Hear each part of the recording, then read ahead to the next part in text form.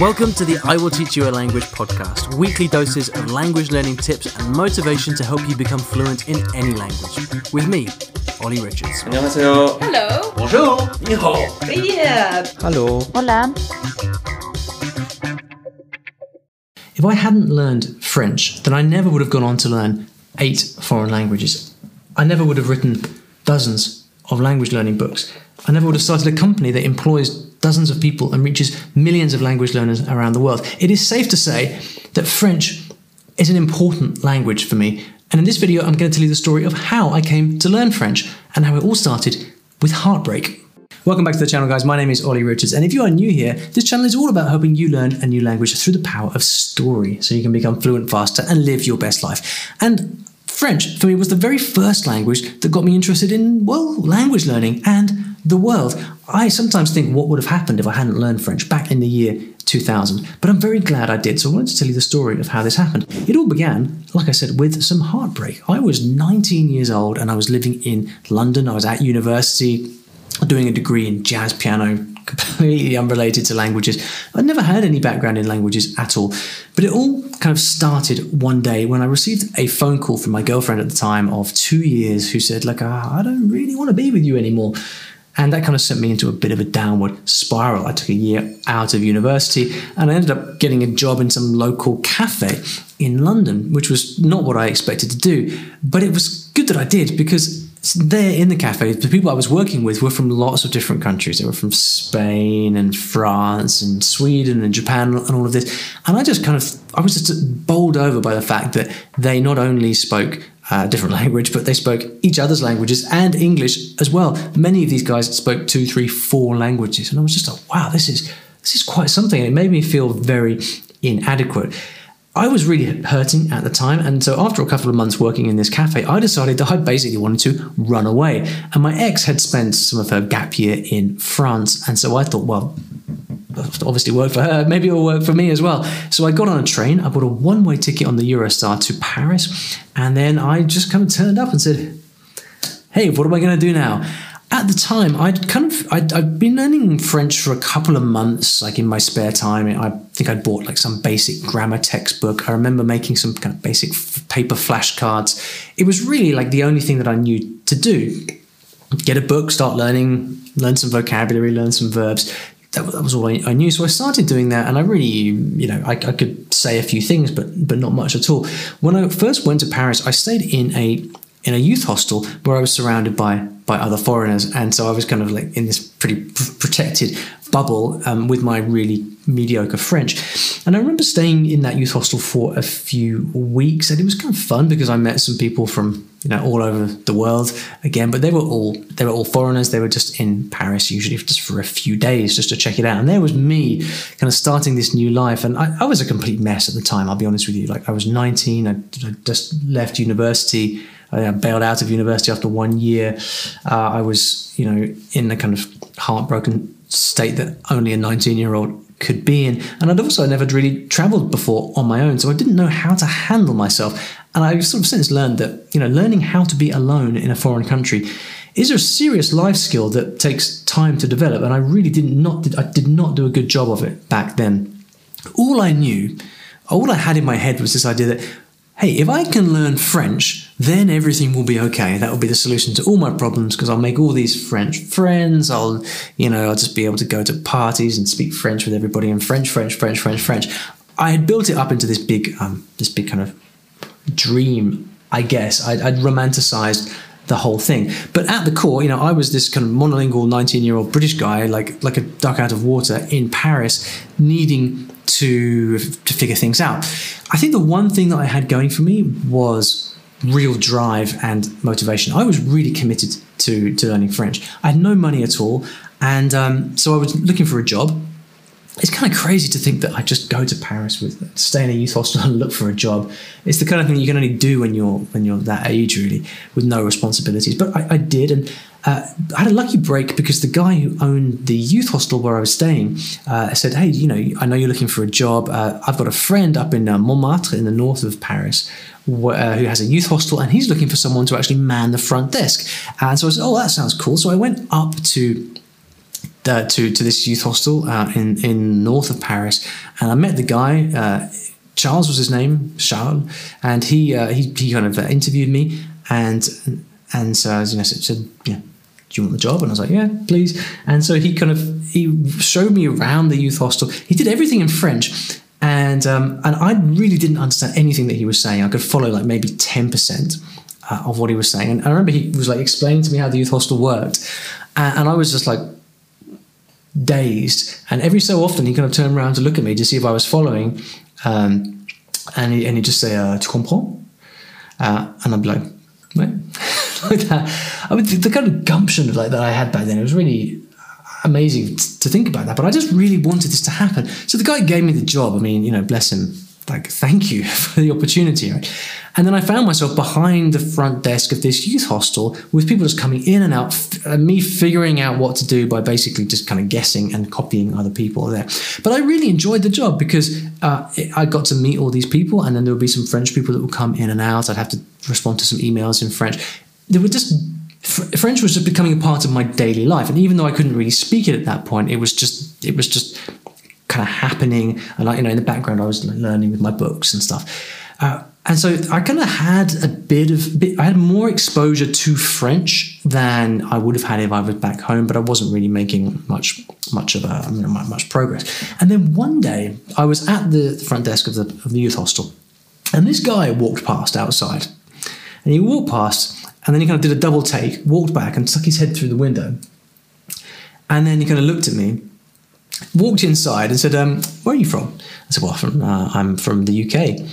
And he said, "Right, are you learning French by any chance?" And I said, "Yeah, I am." And turns out he was learning English. He was a professional dancer, and he was learning English, and he was looking for someone to practice with. And he said, what I was thinking was, we could maybe meet and spend an hour talking in French and an hour talking in English. That way we can practice. And I thought, well, that sounds like a cool idea. I would later find out that this is called a language exchange, something that's become a real kind of central part of how I've learned languages since then. But I would meet Luca like 3 times a week. We were both quite committed to it, and we would just sit down and we would spend an hour in French and an hour in English. And the thing is, I'm sure it was kind of a big mess, but it was crucially important for me because that was the first time that I was able to actually have an hour speaking French with a sympathetic listener, someone who would sit there and listen patiently, correct my mistakes. And what I think this did was it just gave me the space for everything I've been learning to just kind of filter through and take resonance in my brain. And I remember from one week to the next just becoming extremely confident in French, much more confident than I was before. And I would just kind of follow this pattern of, there were things that I wanted to know how to say, things that I needed in my daily life in France. And I was like, so how do you say this? And how do you say that? And how do you say this? And I heard this, what does that mean? And he would just explain it to me, and I'd just write it down. It was a very unsophisticated approach, but it was kind of just brute force. And so that just got me up and running, speaking French. And it just kind of, I think this tipped me over the edge then to the point where I was confident enough to actually speak it with people. The things that you hear every day in France, I got used to by that point. And then so people that I would meet at work or out when I was out doing something, like I just crossed this confidence threshold, and then it opened the floodgates to a lot more French in my life. Around the same time, I met a girl, and she became my girlfriend, and she would help me quite a lot with French. She also spoke really good English, but that did really increase the amount of time I spent speaking French. And so like after 3 months, I guess, in Paris, I was now like just flooded with French all the time, and it just obviously got a lot better like quickly. I think like when I look back on that time now, I think it was my motivation and my desire to kind of just learn that did it for me. So I'd be working, and whilst I was working at the youth hostel, if I had a 5-minute break, I'd be sitting studying in my books. I tried to speak French with everyone that I met. With Luca and with my girlfriend, we'd be speaking French all the time, but it required so much kind of like forward pressure from me just to kind of create those opportunities. And what I've learned about living abroad in many subsequent trips is that like nothing happens unless you make it happen. And going abroad often is not the panacea that everyone thinks, because most people will not sit there and help you learn the language. You've got to create these situations. And I think with the kind of just blind energy of a 19-year-old, I was able to just create these situations for long enough to actually learn the language. But, the truth was that I wasn't very happy. I'd been running away from something that had just kind of blindsided me in the UK.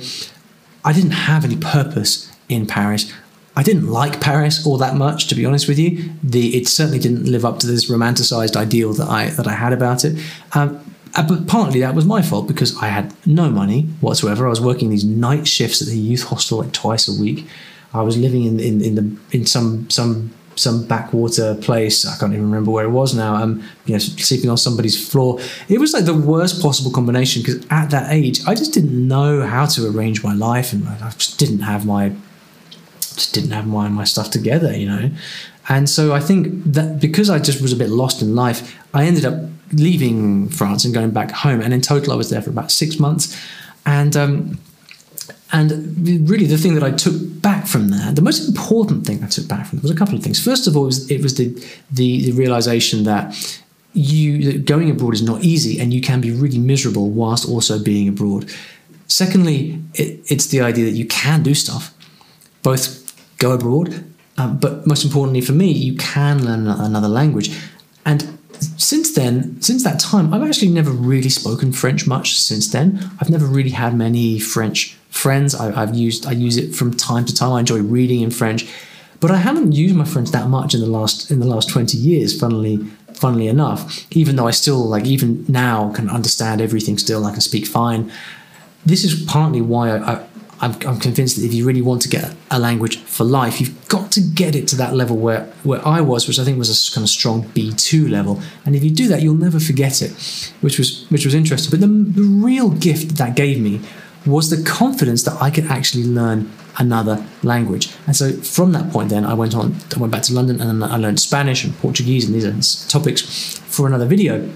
But if I hadn't done that back then I never would have gone on to learn lots of languages. And like I said, these books that I've written, everything I have over at storylearning.com, like all of the content creation, the videos, the blogs, all these things, my podcast has all come from experiences I've had that germinated from that seed that was planted in Paris back in 2000. And so that, my friends, is the story of how I learned French. What is the most difficult stage in learning a new language?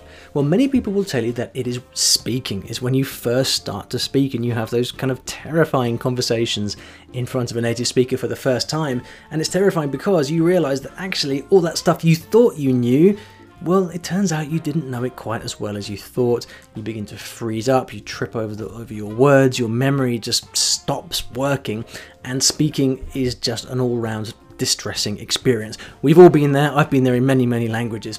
And to help with this, I've written a series of books called 101 Conversations. And these conversations are designed to tell a story. So right from the first one to the very last one, it tells a really interesting story that's completely set in the target language.